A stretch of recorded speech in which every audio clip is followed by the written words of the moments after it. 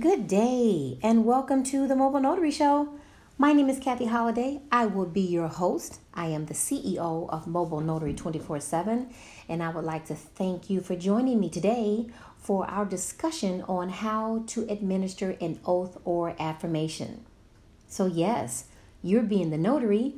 You do not just get paid for your signature and adhering your notary seal to the paper. You also get paid to administer an oath or an affirmation.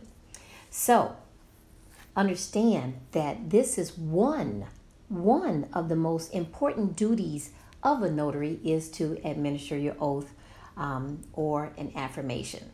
So what is that? That's just a solemn promise of truthfulness that is, of course, made by the signer or by a witness, and it's just a simple promise. So the oath is a promise to deity or to God, and an affirmation is a pledge on one's personal honor. They're both of them are legally binding promises just to tell the truth, period. Now, they are subject to penalties for perjury if they are not telling the truth. So doesn't that show you just how important the notary is? When we say legal, we mean that in every sense of the word. If someone does not tell the truth and you're administering an oath or an affirmation, that affirmant is penalties to perjury. So the verbal oath, if you have a verbal oath or a verbal affirmation, these may be notary acts in itself.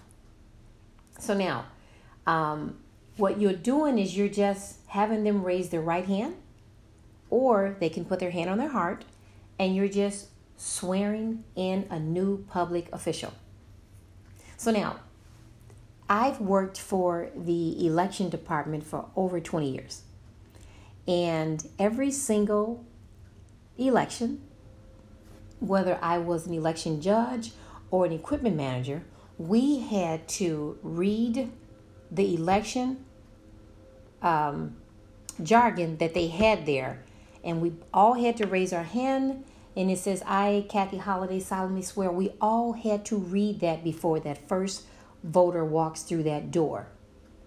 That was an oath that we had to solemnly swear that we're going to take care of this precinct for the state of, at that time, Illinois. So that's administering an oath. Okay? So I do hope that you found this very helpful, and just know that the notary, they can administer oaths and affirmations.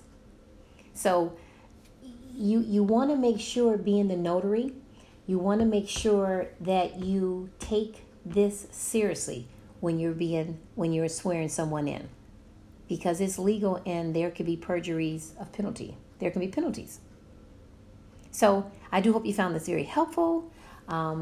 If you would please share my podcast, please leave any comments that you may have, any questions that you may have. Until the next time, have yourself an awesome, awesome day.